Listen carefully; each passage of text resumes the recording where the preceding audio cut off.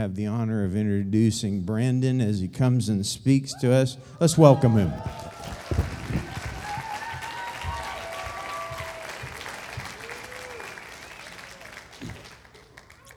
Well, good morning. As Dave said, my name is Brandon. I'm one of the elders here at Heart of the Father. I've been getting baptized into 2.5 3-hour meetings on Saturday mornings with the elders. It's been good. It's been good. And my wife, she's about to give birth probably anytime soon. We had it was a Tuesday morning. She thought some contractions, and thinking, well, I'm preaching this week. Could you maybe hold off, or I don't know. So I told Barry this week, I said, Barry, be on standby. I may have to call you in, pull an audible, and we'll be giving birth to a baby. So if you see her running out of here at any time, you know what, I may have to jump down here and somebody can finish up or something. I don't know. Awesome. Well, I'm excited to share this morning with everyone. I do feel like the Lord has given me a word for our body. So I do want to be faithful and to release what He's been speaking to me. This, I would say, in the season of life, maybe the past couple of months, or maybe the last month or so, I feel like for me personally, I've been in a season where the Lord is delivering me from fears. Been delivering me from fears, and He reminded me this morning when He first saved me, and I knew that He was calling me into the full-time ministry, and how much I resisted and did not want to do it, and how much fear I had in my life, and I was unsure what it would look like or what to do. And He was reminding me this morning. He said, Brandon, didn't I do it? Wasn't I faithful? And I said, yes, Lord, you were. And so I said, I'll do whatever you want me to do. And it's okay, Lord, what people think about me. It's okay, the opinions of man, because it's really about you anyways, Lord. So when people have their eyes on me, it's like, why are you looking at me? Look at Jesus. So He's been delivering me from myself, and it's been really good. And, the Bible says, perfect love casts out fear. And so I've been learning God's love is fearless. And when it's on the inside of you and you're facing a situation and you want to overcome it, a lot of times fear looks like this concrete wall right here. You're facing fear, and it's like, how do I get through that? How do I get around it? I can't. It's brick. It's solid. But really, what fear, it may look like a brick wall, but really it's like the curtain over here. And you just slip on right past it. And so don't let the devil trick any of you in here. We need to be aware of his schemes. Amen? Amen. I feel that over our body too. The Lord is delivering our body from fear. Let's pray, and I want to dive into the word this morning.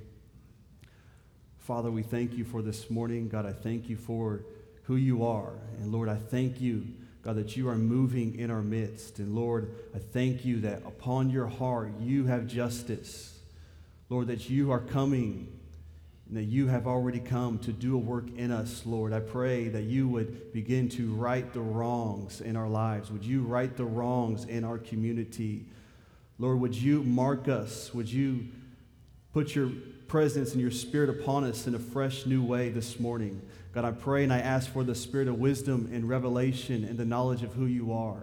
God, we want to see you this morning. I pray we would see who you are, who you really are.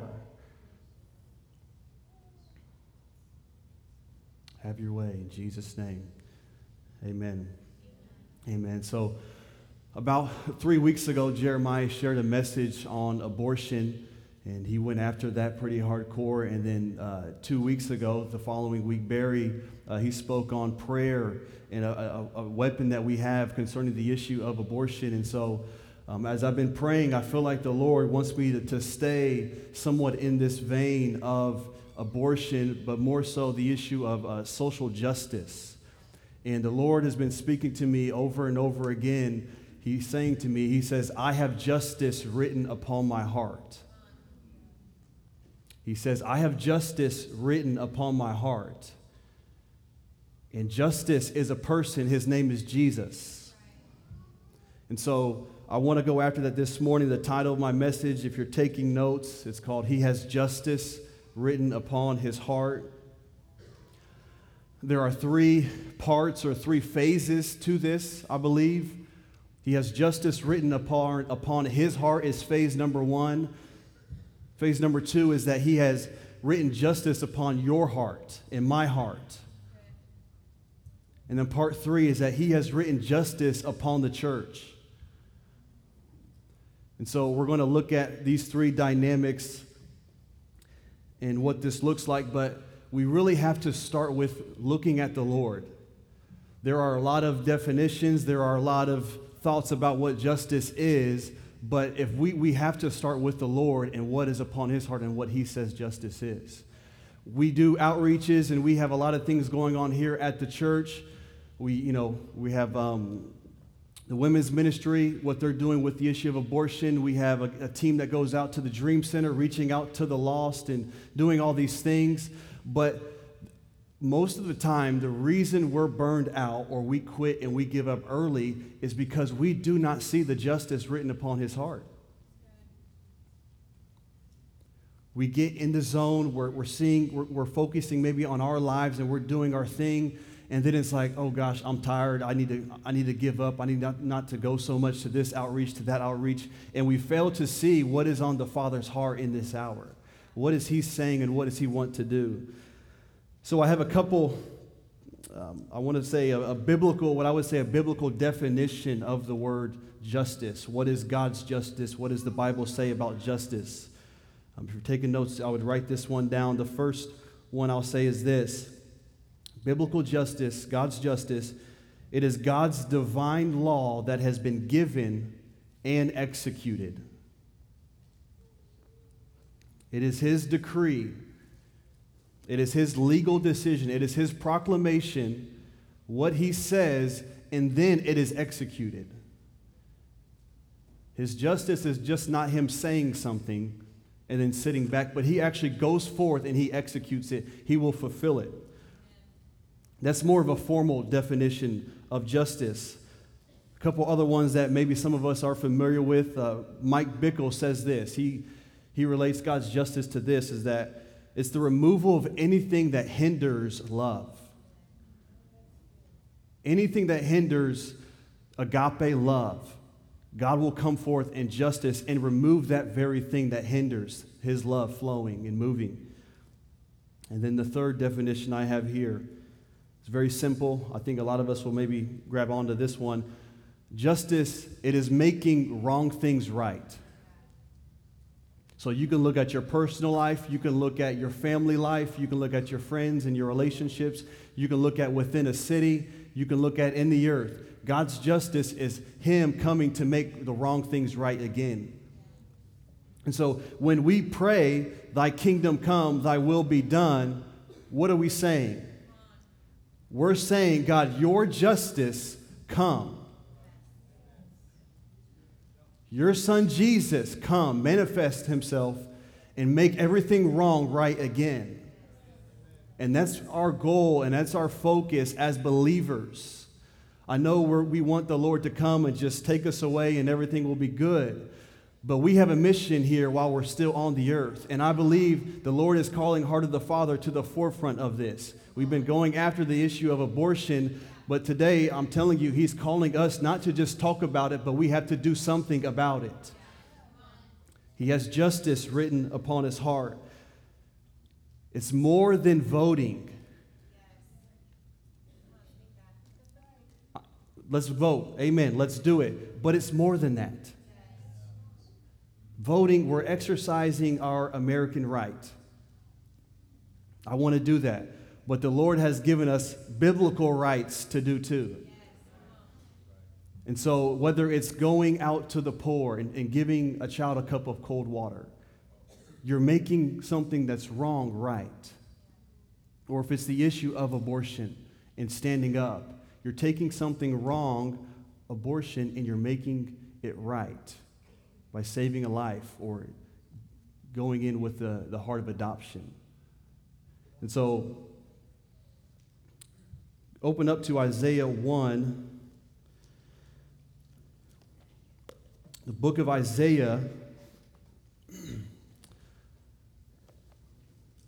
has the most messianic prophecies in all of the books of the Bible, and also, too, he talks about the issue of justice more than any book in the Bible.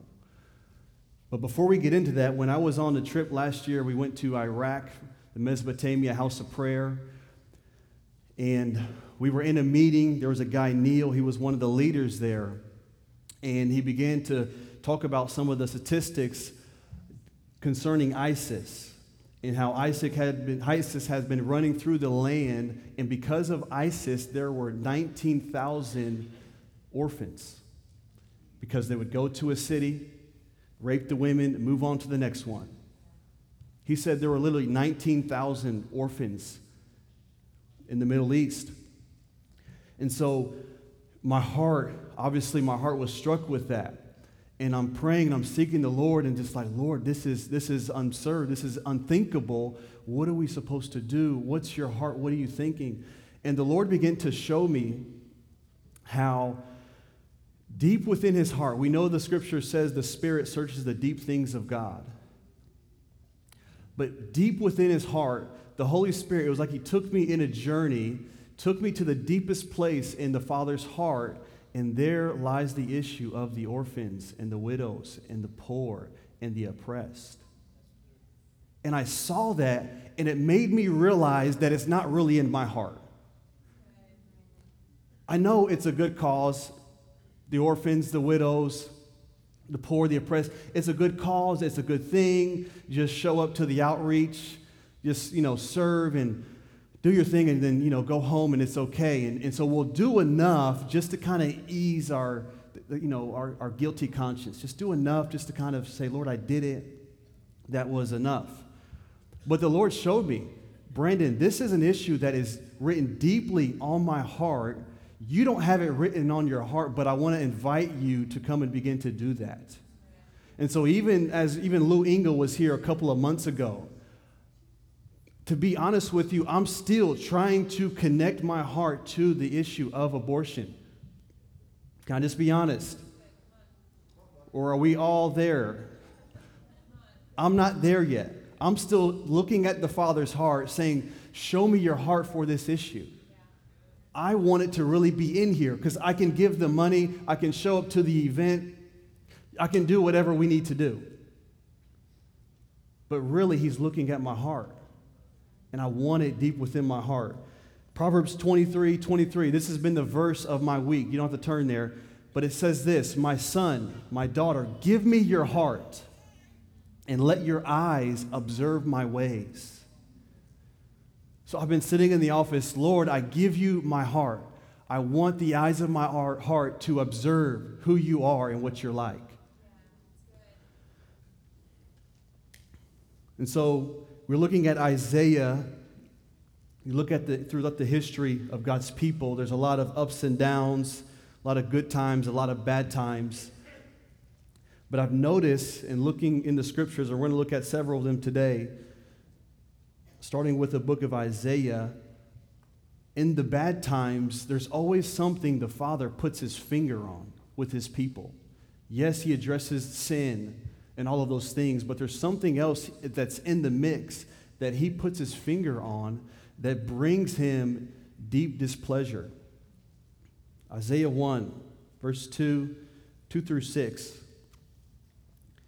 says, hear, O heavens, and give ear, O earth, for the Lord has spoken. I have nourished and brought up children, and they have rebelled against me. The ox knows its owner, the donkey its master's crib, but Israel does not know, my people do not consider. Alas, sinful nation, a people laden with iniquity, brought of evildoers, children who are corrupters. They have forsaken the Lord. They have provoked to anger the Holy One of Israel and have turned away backward. Why should you be stricken again? You revolt more and more. The whole head is sick, and the whole heart faints. From the sole of the foot even to the head, there is no soundness in it. but wounds and bruises and petrifying sores. They have not been closed or bound up or soothed with ointment. Go to verse 13. So the Lord is addressing his people. He goes on to say, bring no more futile sacrifices. Incense is an abomination to me. The new moons, the Sabbaths, the calling of the assemblies. I cannot endure iniquity in the sacred meetings. Your new moons, your appointed feast. My soul hates. They are a trouble to me. I'm weary of bearing them. Verse 15, when you spread out your hands, I will hide my eyes from you. Even though you make many prayers, I will not hear. Your hands are full of blood. Wash yourselves, make yourselves clean. Put away the evil of your doings from before my eyes. Cease to do evil, learn to do good. Seek justice, rebuke the oppressor, defend the fatherless, plead for the widow. Come now, let us reason together, says the Lord. Though your sins are like scarlet, they shall be white as snow. Though they are red like crimson, they shall be white as wool. If you are willing and obedient, you shall eat the good of the land. But if you refuse and rebel, you shall be devoured by the sword, for the mouth of the Lord has spoken. Last verse here, verse 21, he says, how the faithful city has become a harlot. It was full of justice. Righteousness lodged in it, but now murderers. Now, I know that's a mouthful of the Lord confronting his people, but did you notice in verse 17 what he says? Learn to do good, seek justice, rebuke the oppressor, defend the fatherless, plead for the widow. This paints a picture of the Lord coming to address the wrong things, and part of him making the wrong things right is speaking to us and revealing to us what is on his heart. And so I see two things in this passage. He's calling his people to come to him, to repent of their sins and to be cleansed, and then to go forth and to do righteousness and justice. Isaiah 28, it says, justice is the measuring line, righteousness is the plumb line. A plumb line. I was looking up this week what a plumb line was, and it's literally an instrument they drop down next to a building or some kind of structure to make sure it's actually straight. And so here at Heart of the Father, I believe the Lord is dropping a plumb line. It's his righteousness, it's his Son, to see how straight we really are. Because we can go to the events and we can have the meetings, but if the orphans and the widows and the poor among us, if we overlook them, the Lord is not pleased with that. Would this be our Achilles heel? Is this, it could be in my life too, is this the Achilles heel in your life? We can pray, we can fast, we can seek God, we can just do whatever, we can be running hard after him, and yet he's just saying, hey, slow down. There's someone over there who's poor and oppressed. Just go talk to him.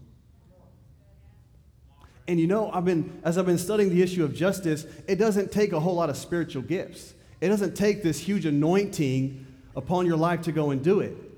But what it does take an anointed heart. If your heart is not anointed with his heart, every time something comes up, oh man, oh gosh, they're calling me again, oh gosh. Those things will begin to frustrate you. It happens to me.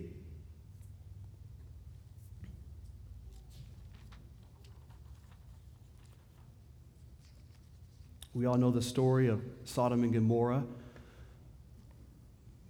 A lot of issues of sexual immorality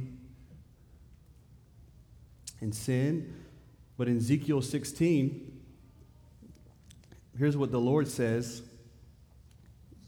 His perspective of Sodom and Gomorrah. He says, look, this was the iniquity of your sister Sodom.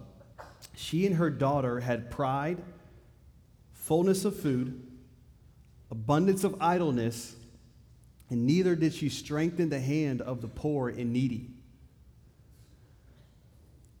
And it goes on to say, and they were haughty and they committed abomination before me. Therefore, I took them away as I saw fit. So he says they're lazy, they're overeating, they're prideful, and they don't even look at the poor and the oppressed. They overlook them. Amos, Micah, Hosea, he does the same thing throughout these prophets, all throughout the history of Israel. It's just kind of weaved in and out there. If you don't look, you'll miss it. Amos, he says this, I despise your feast, and I do not savor your sacred assemblies. Though you offer me burnt offerings and your grain offerings, I will not accept them, nor will I regard your fattened offerings as peace. Take away from me the noise of your songs, for I will not hear the melody of your string instruments. But let justice run down like water, and righteousness like a mighty stream. Micah, here's what he says in Micah. With what shall I come before the Lord and bow myself before the high God? Shall I come before him with burnt offerings, with calves a year old? Will the Lord be pleased with 1,000 rams, 10,000 rivers of oil? Shall I give my firstborn for my transgression, the fruit of my body for the sin of my soul? He has shown you, O man, what is good, and what does the Lord require of you, but to do justly, to love mercy, and to walk humbly with your God. So we can come in here this morning and say, Lord, I'll give you the offering, I'll give you this, I'll give you that. I surrender everything. And then when he says, hey, love justice, love what's on my heart. I know we have our hopes and dreams. I know I have the calling of this and the calling of that. But have we stopped to look and say, Lord, what is on your heart? And this morning he's saying, justice is written on my heart.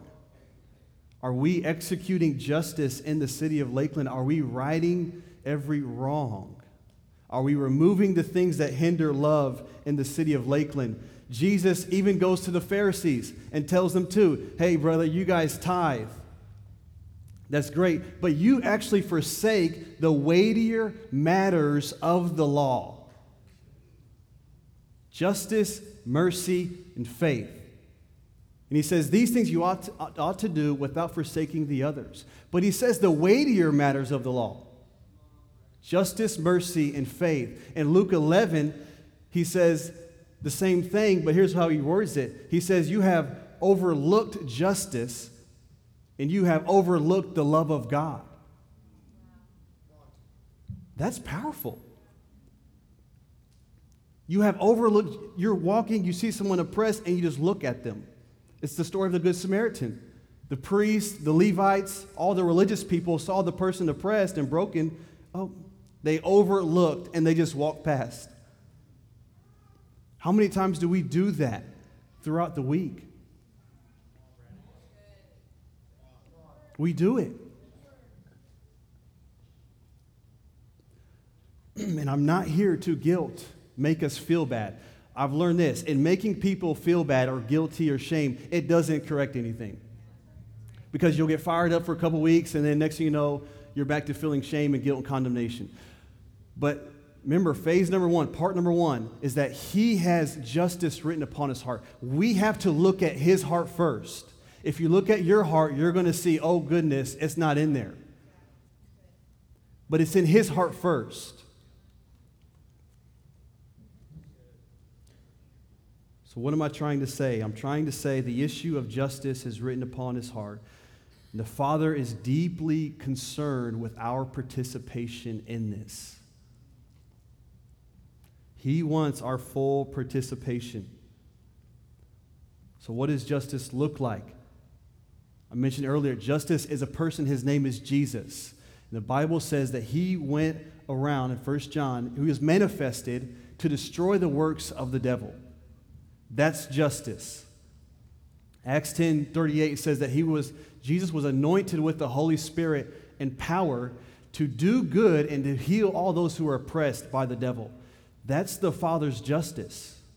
Jesus is true justice.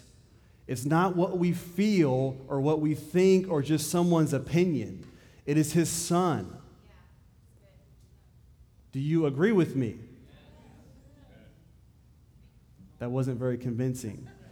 Justice is his son Jesus. Because we can be a part of every single movement in the earth. This is the issue with the humanistic movement, humanitarian cause. We go out there, we do good, we give someone a cup of cold water, and we leave. One pastor said, when we do that, all we're doing is we're making them more comfortable on their way to hell. So if in your theology, if justice is not Jesus, then you can do all the good in the world, and you're just making people more comfortable, they like you, and they're walking straight off the cliff.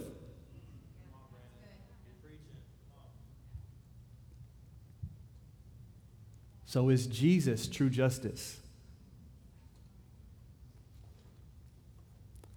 Go to Isaiah 42.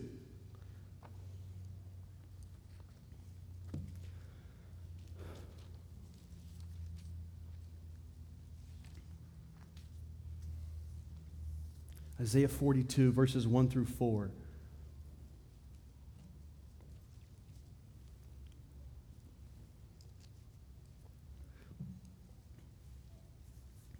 Let's keep our eyes on his heart. Don't turn inward on me just yet. Let's look at his heart for justice. Isaiah 42, verses 1 through 4. Behold my servant whom I uphold, my elect one in whom my soul delights. I have put my spirit upon him. He will bring forth justice to the Gentiles. He will not cry out nor raise his voice, nor cause his voice to be heard in the street. A bruised reed he will not break, a smoking flax he will not quench. He will bring forth justice for truth. He will not fail nor be discouraged until he has established justice in the earth. And the coastland shall wait for his law. Notice in verse 1, it says, my elect one in whom my soul delights, he will bring forth justice. As we've been on Wednesdays, I went out there a couple times to the abortion clinic to stand out there. And as I go out there, there's something in me at times that tells me what I'm doing is wrong. It just, Lord, are you really pleased with this?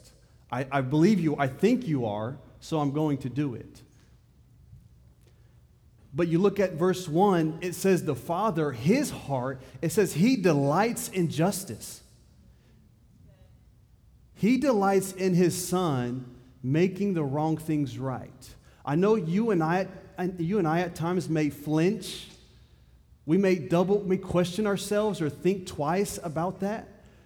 But in the Father's heart, he does not flinch at making wrong things right. He's not budged or moved to remove anything that hinders love.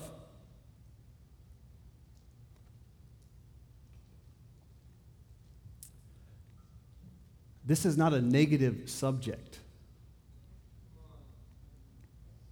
I know it may feel like a heavy message, but this is not a negative message. This is not a negative subject. If this is in the Father's heart, do we not want this in our hearts too? That is why I said part 1, we're looking at his heart. Okay? He's not tempted to do evil. He's not tempted with wickedness. He does not budge at justice. It is in his heart to the very core. That's who he is.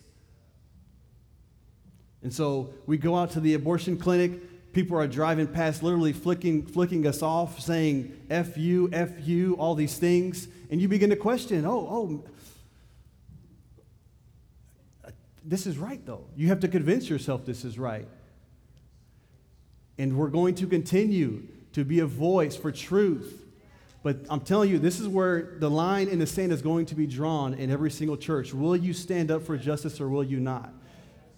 The Father is speaking on this. Are we speaking on this? He's not quiet. He's not shy about this. I know we may be at times, but the Lord is, as I mentioned earlier, he's delivering even me from fears to be a voice for his truth and to say what he says. Proverbs 23:23, my son, give me your heart. Let your eyes observe my ways. It starts with looking at him, looking at his ways.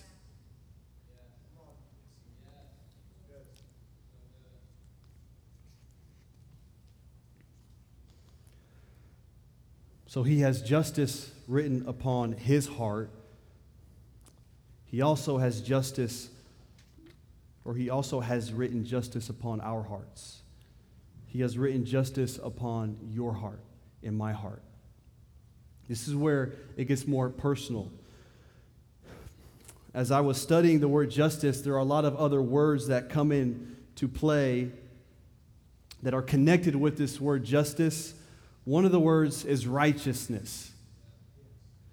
Another word would be truth, holiness, judgment, peace, and mercy. Those words are all connected with the word justice, and there are other words too. But the word I want to focus on and look at real quick is the word righteousness. And so God's justice goes forth to impute or to establish righteousness. It's written upon his heart. He sends his son Jesus, go and establish righteousness. In the Old Testament, in Exodus 28, if we can pull that up on the screen, Exodus 28, I want you to see this, verse 15.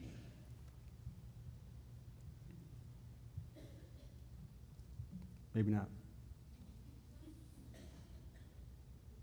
I have it written here. Exodus 28, verse 15. Verse 29. Verse 29 through 30. Or there it is. So you shall make the breastplate of judgment. Verse 29. So what he's saying, he's telling the priest, he's telling Aaron and Moses, there's going to be a breastplate of judgment. And here's what the priest will do. So Aaron shall bear the names of the sons of Israel on the breastplate of judgment over their heart. That's a key phrase. It's over their heart. When he goes into the holy place as a memorial before the Lord continually, you shall put the breastplate of judgment, next verse, of the lights, of Urim and Thummim, I think that's how you say it, but it says, the other translation would be of the lights and perfections, and they shall be over Aaron's heart when he goes in before the Lord. So Aaron shall bear the judgment of the children of Israel over his heart before the Lord continually. How many of us would want to do that? Wear a breastplate of judgment over your heart, and it literally says judgment. Not many of us. Well, in the New Testament, New Covenant, what kind of breastplate are we wearing? Righteousness. Well, what happened?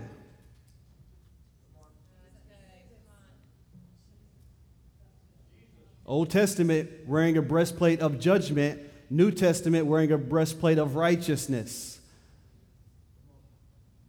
What happened was the Father executed justice. He said, those who put their faith in my son Jesus, the judgment that was coming upon them is now on Jesus. We know the verse, he who knew no sin became sin, that we might become the righteousness of God. So now we all walk around with the breastplate of righteousness, and it's over our hearts. He has written it over our hearts. So if you struggle with shame and condemnation and guilt, you need a revelation of this.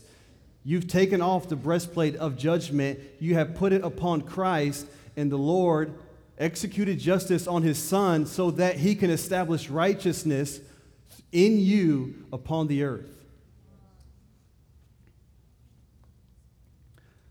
So Jeremiah said a couple weeks ago, he said abortion fuels the demonization of a culture. Abortion fuels the demonization of a culture. But I want to tell us, acts of justice fuels the righteousness within a culture. So the devil is doing his thing. Abortion is fueling demonization in a culture, but adoption is fueling righteousness in our culture. Handing a cup of cold water to someone on the street, that is executing righteousness. That is fueling and sending out waves of righteousness over our city. Just think of every single day we wake up, we're thinking, Lord, I'm coming to do your work and to do your will. Every time we commit an act of righteousness or justice and do his will, we are sending out something in the spirit realm. But for so long, we just kind of sit on our hands. We'll let the pastors and the preachers do all that. But the Lord has equipped you. He has written righteousness upon your heart, and He is sending you out into the harvest. Jesus says, let your light so shine before men that they may see your good works and glorify your Father in heaven. What's interesting about that verse, He doesn't really say you have to start preaching just yet.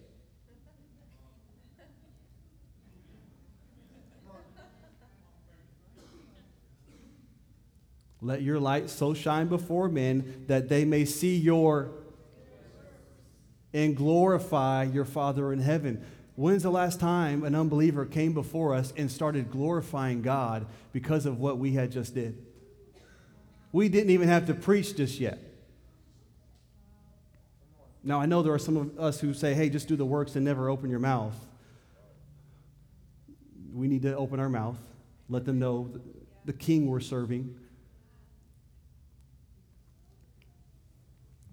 But justice, He has written it upon our hearts. We have to embrace this. It's already upon us. Will we start utilizing it? Will we execute it? Will we move forth in this? I want to read a encounter Rick Joyner had with the Lord. And he goes before the Lord. He's before the judgment seat of Christ. And here's what happens.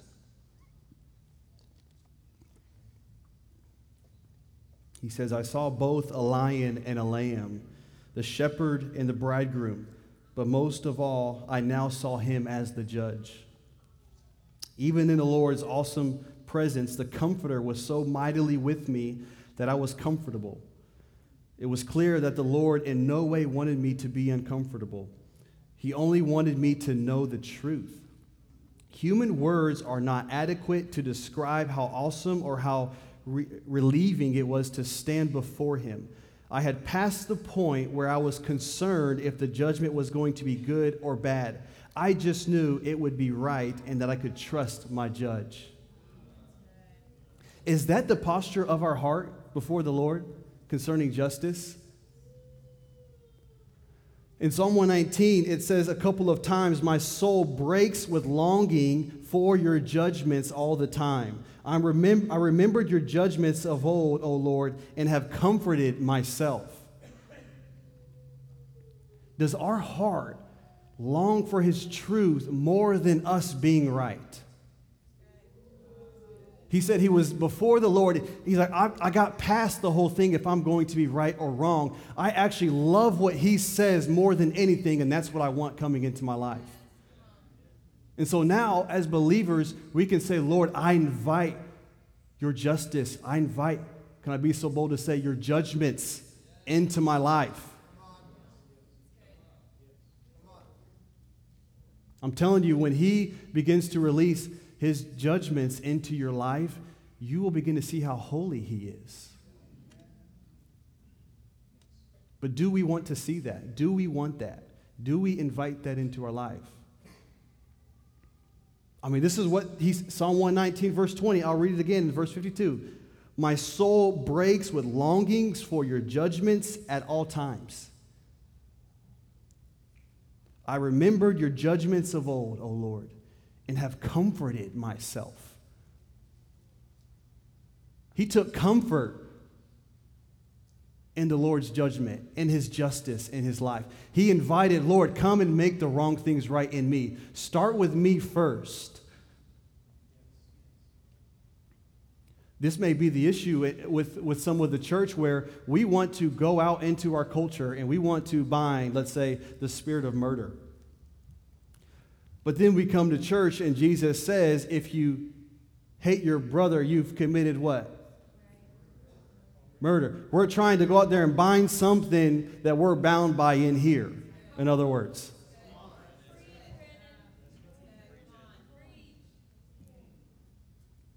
That's not a good transaction in the spirit realm. We can ask Marie later if that's a good thing or bad thing. That's probably not going to work.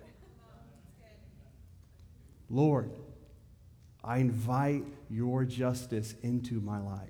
You will make the wrong things right. You will declare a decree over me.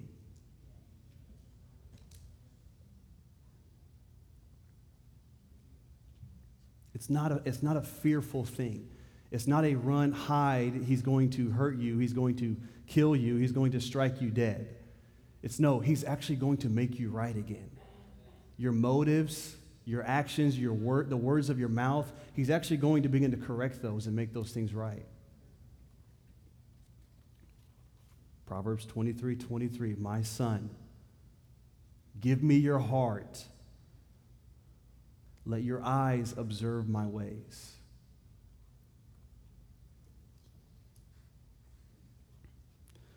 So God has justice written upon his heart. He has written justice upon our hearts. Do you believe that? Amen. I think we're learning to embrace that. I think we're learning to embrace the judgments and the justice upon his heart. And so the last phase 3 here, I want to talk about. He has written justice upon his church. Now, this was probably one of the more unique dynamics I saw in Scripture concerning the Lord writing justice upon his church. So another word, as I mentioned already, associated with justice is the word judgment. And so God's justice occurs when his judgments are fulfilled. So he has a judgment going forth. It's fulfilled. It could be a judgment of wrath or a judgment of mercy. But whenever it goes forth and is fulfilled, that is his justice. And looking at Revelation 6, Revelation 15, Revelation 19, I'm just going to read these. I want us to look at, hear some of the language of the people of God in Revelation. Revelation 6, it says this, when he opened the 5th seal, I saw under the altar the souls of those who had been slain for the word of God and for the testimony which they held. They cried with a loud voice, saying, how long, O Lord, holy and true, until you judge and avenge our blood, or execute justice on behalf of our blood and on those who dwell on the earth.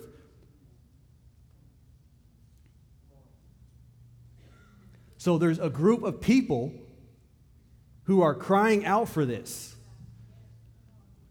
Revelation 15, then I saw another sign in heaven, great and marvelous, 7 angels having the 7 last plagues, for in them the wrath of God is complete. And I saw something like a sea of glass mingled with fire, and those who have had victory over the beast, over his image and over his mark, and over the number of his name, standing on the sea of glass having harps. And they sang the song of Moses. Again, this is a group of people singing the song of Moses, the servant of God. Great and marvelous are your works, Lord God Almighty. Just and true are your ways, O King of the saints. Who shall not fear you, O Lord, and glorify your name? For you alone are holy, for all the nations shall come and worship before you, for your judgments have been manifested. So the overcomers are celebrating this. This is not run, hide, oh gosh, church, cover your eyes because the Lord has to do something that maybe we don't agree with. We as a body, as a church, we celebrate God's justice in the earth. We do not have to be ashamed about this. Revelation 19, last passage here. After these things, I heard a loud voice of a great multitude in heaven saying, Hallelujah! Salvation, glory, honor, power belong to the Lord our God. For true and righteous are his judgments, because he has judged the great harlot who corrupted the earth with her fornication. He has avenged, or he has executed justice on her the blood of his servants shed by her. And again they said, Hallelujah, her smoke rises up forever and ever. The 24 elders and the 4 living creatures fell down and worshiped God who sat on the throne, saying, Amen, hallelujah. This should not be awkward for us. This should not be awkward for the church to celebrate God's justice. When I go and you go stand on the corner confronting the issue of abortion, it should not be awkward. For so long, it's been awkward for the church to stand up for anything righteous. We'll just let a couple people go to the front and they say it out loud and we'll just stand in the back. Call me when you need me. No, what would it look like if we came and had a service and just declared his judgments and his justice and celebrated it? And it was a positive thing. It wasn't a negative and like, oh gosh, God hates me, God hates us. No, he has justice written upon his heart. His name is Jesus, and he is coming to establish justice on the earth. So next time we pray, your kingdom come, your will be done, you better know what you're praying. This is who he is. It doesn't have to be weird. It doesn't have to be, oh, just close your eyes, cover your ears, just endure through this. No, it's actually celebrated in the Bible. Revelation, groups of people, multitudes, the elders, the creatures, they celebrate this. They love God for this. They worship God for this. Do you worship God for this reason? That he is bringing justice? Do you worship him that he's going to use you to do this? I want to read it's a couple sentences. Martin Luther King Jr., we all know him. This is what it looks like when you put the Father's, what's on his heart, in front of what's on your heart.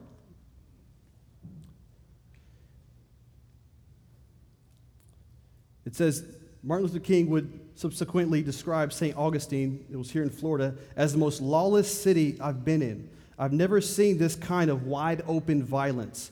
Although he had been warned that his presence was not welcome, he still came to the city stating his preparedness. To die, if death is the price I must pay to free my white brother and all my brothers and sisters from a permanent death of the spirit, then nothing can be more redemptive. He immediately set about rallying the troops with powerful speeches at prayer meetings. So a lot of us look at Martin Luther King as someone who came to free the black man, the black woman. But here he's saying, I actually came to free the white man and the white woman. Thy kingdom come, thy will be done. If that means I'm in prison for setting you free, Lord, if that's your justice, I love it. I celebrate it. Is that your heart? Is that our heart as the church?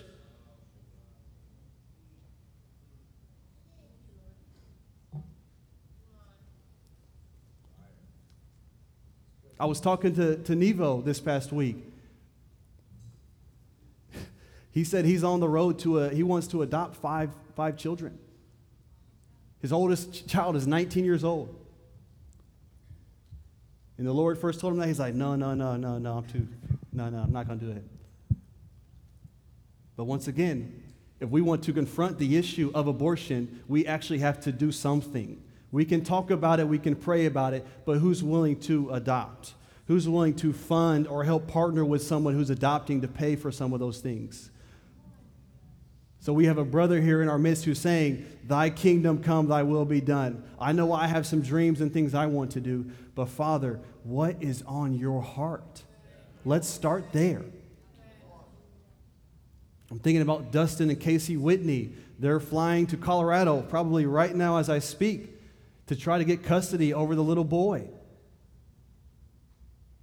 I'm sure they can probably save their money and just kind of, it's too much work. They've flown there and back probably 4 or 5 times. It's a hassle, it's a wrestle, it's all those things. But they might have a revelation of God's justice and that it's actually important to him.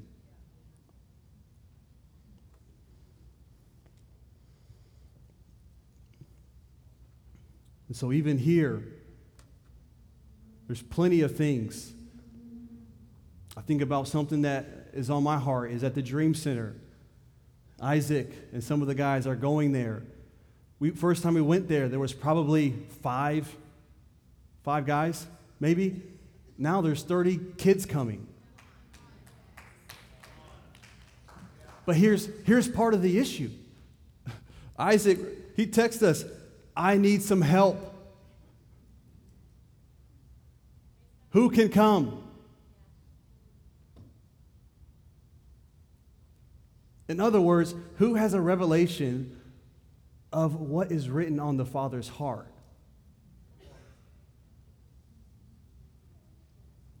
So if you feel guilty going to outreaches and going to this or to that, that's not what I'm saying. If you feel that way, what I am saying is you need a revelation of what is on his heart.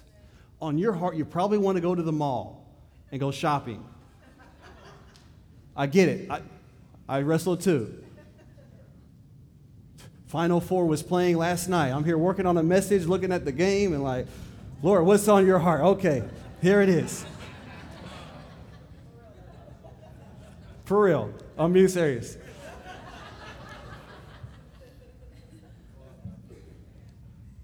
But will we surrender to him? Will we surrender to what is important to the Father? I had even one of the biggest challenges my wife and I faced in marriage. We get married in the first year, and we thought it was going to be chocolate and flowers and just all this stuff, and we realized, Brandon has all these hopes and dreams and all these things he wants to do, and it's in my little baggie. I've been carrying it for 25 years or so. Been just my little life, all my hopes and dreams. And then she comes along and she, Allison has her hopes and dreams, and she has her little baggie too of her hopes and dreams and what she wants to do. And there was one night we got in an argument. I don't even know what it was about. And we're sitting there in bed, and the Lord just began to tell me, he says, Brandon, you both need to let go of your individual bags and pick up your marriage bag. And the Lord told me that, and I'm like, no, Lord, do you know the past 25 years, I got hopes and dreams. I'm going to do this. I'm going to do that. I'm going to just go for it. And you're telling me I got to let this little bag of idolatry go.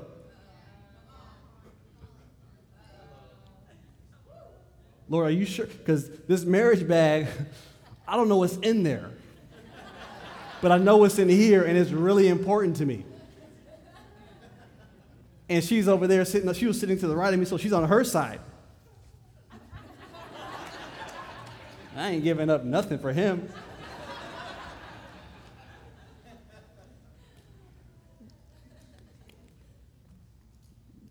And so finally, I said, babe, the Lord showed me this. This is what we have to do. And so I said it out loud. And I waited to say it until I actually meant it. I said, babe, I surrender my personal bag with all my hopes and dreams. I let go of it, and I pick up our marriage bag. And I actually meant it. I really did. I waited till I would mean it and was going to do it. And then I'm like, all right, babe, your turn. Come on, boo. You can do it. And so it was probably a good 2 minutes, huh, baby? It was a while. She was really counting the cost.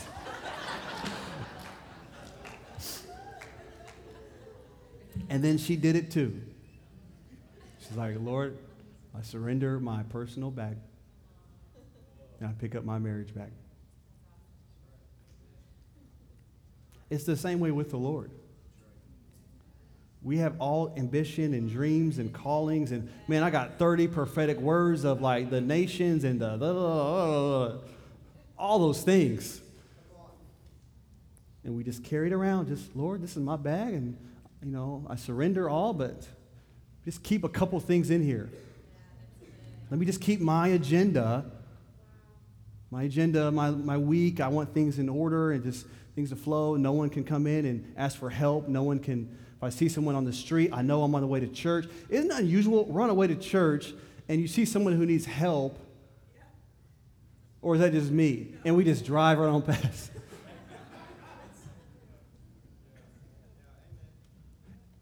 I give you permission. It's okay to be late to church. to help someone. That's okay. You can be late to help someone.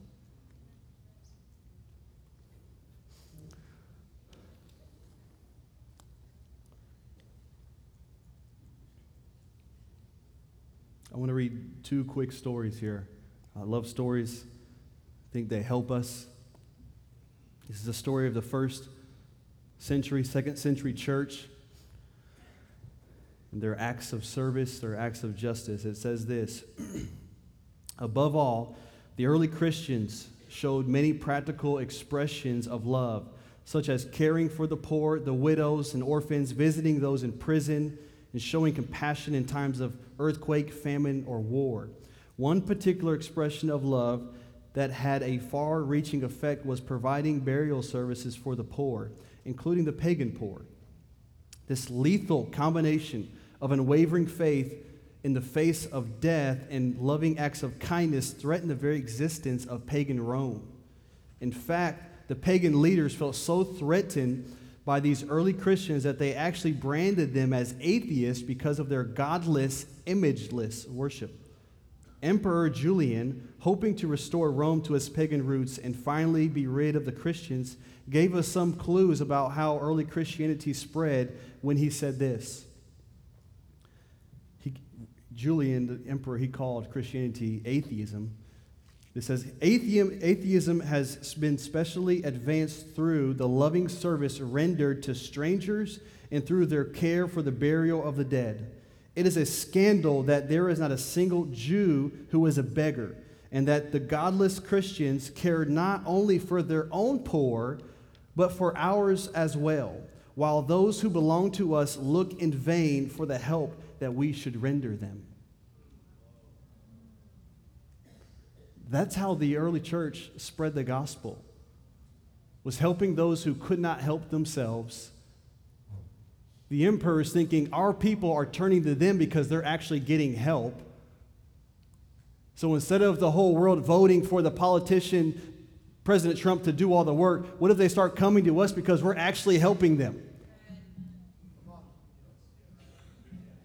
Hey, I voted for Trump, so he'll help the poor and the oppressed. I'll just go home. What if we actually get out there and they come to church because we're actually a blessing to someone? We're actually causing benefits to go into someone else's life.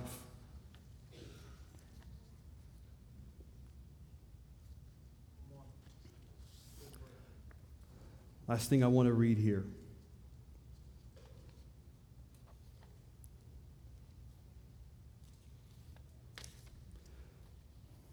So in this encounter Rick Joyner had before the Lord, he's standing before him again. This is the same encounter I read from earlier. But he says this. He says, I then looked back at the Lord and was astonished to see tears in his eyes. He had wiped the tears away from every eye here except his own. As a tear ran down his cheek, he caught it in his hand. He then offered it to me. This is my cup. Will you drink it with me? There was no way I could refuse him. As the Lord continued to look at me, I began to feel his great love. Even as foul as I was, he still loved me. As undeserving as I was, he wanted me to come close to him. Then he said this, I love all of these with a love that you cannot now understand. I also love all who were supposed to be here but did not come. I left the 99 to go after the one who was lost. My shepherds will not leave the one to go after the 99 who are still lost. I came to save the lost. Will you share my heart to go and save the lost? Will you help to fill this room? Will you help to fill these thrones and every other seat in this hall? Will you take up this quest to bring joy to heaven, to me and to my Father? Last paragraph. He took a cup so plain that it seemed out of place in a room of such glory, and he placed his tear in it. He then gave it to me. I have never tasted anything so bitter. I knew that I could in no way drink it all. or even much of it, but I was determined to drink as much as I could. The Lord patiently waited until I finally erupted into such weeping that I felt like rivers of tears were flowing from me. I was crying for the lost, but even more, I was crying for the Lord.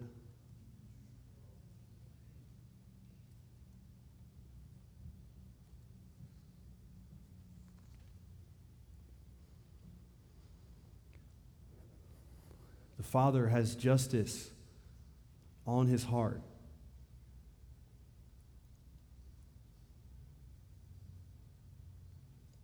What do we have on ours?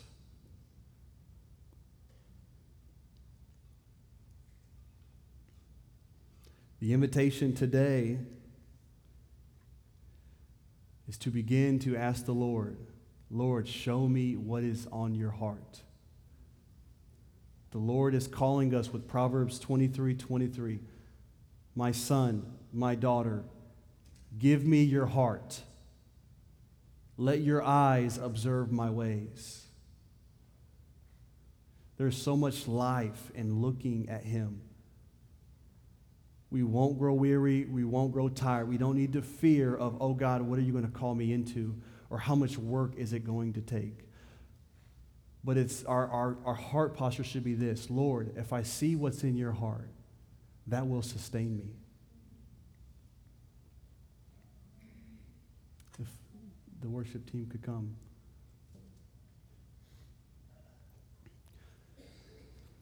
This morning, that's our invitation. And so, can we just bow our heads for a minute? I feel like the Lord has given me a prophetic utterance. And then we'll let Brandon.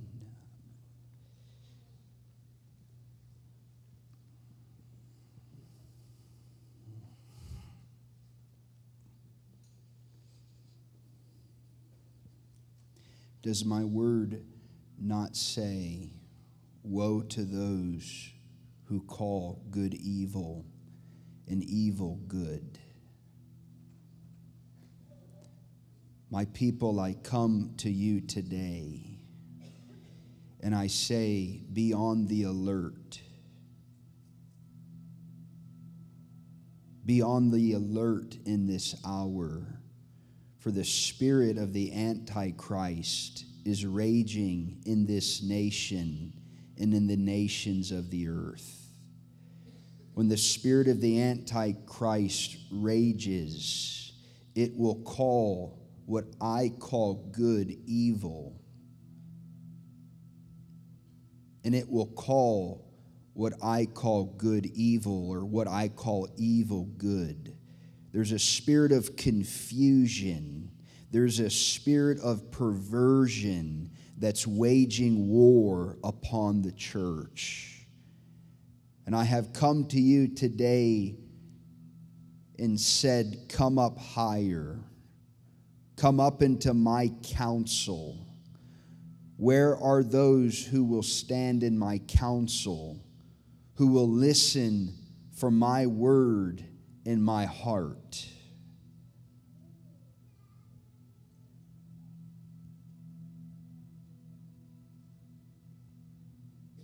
God, we pledge allegiance to you today. Justice is justice, no matter the skin color. Justice is justice, no matter who's involved. Right is right, and wrong is wrong. God, I'm asking that you would deliver us from prejudice, that you would deliver us from racism. God, you would deliver us from anything in our lives that's not true discernment. The only blood that's thicker than water is the blood of Jesus.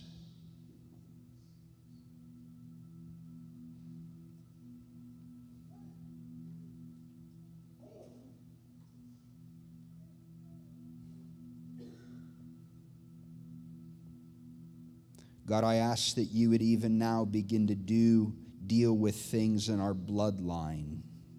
I have felt a spirit of deliverance as Brandon has been ministering. God, if there are grandparents, if there are parents, if we have come from a line of racism, God, I ask that you would expose it right now in the name of Jesus.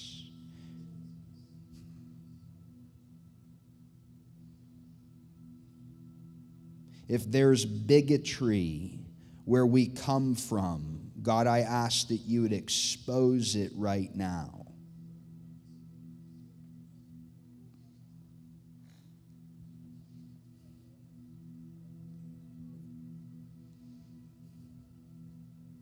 I really feel like the Lord is wanting us to understand this. There's a spirit of Antichrist warring in America, calling good evil and evil good.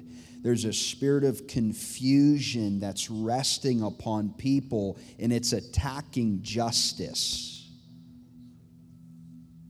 People keep saying blood is thicker than water. In other words, if you're my friend and you're still lying, I'm going to take your side because you're my friend. If you're a family member and you're lying, I'm still going to take your side because no, wrong is wrong and right is right. I pledge allegiance to justice, not skin color. I pledge allegiance to justice, not family members. But there's a deliverance. The Lord is delivering the church from racial prejudice. He's delivering the church from false allegiance and saying there's a plumb line that's being dropped in the church, and it's not about choosing a political party. It's not about choosing a denomination. It's about choosing Christ. But we're in a spirit battle. I'm telling you, there's a spirit of an Antichrist that's at work in America. And we have to know how to wage war. And we wage war through intercession. We wage war through activism. Brandon? Isaiah 28, verse 16, it says, "Therefore the Lord says, Behold, I lay in Zion a stone for a foundation, a tried stone, a precious cornerstone, a sure foundation. Whoever believes will not act hastily. Also, I will make justice the measuring line, and righteousness the plumb line." I want to open up our altars this morning for just us to see the Father's heart this morning. That there are things that bring him deep displeasure, and then there are things that bring him great joy. And it's okay to celebrate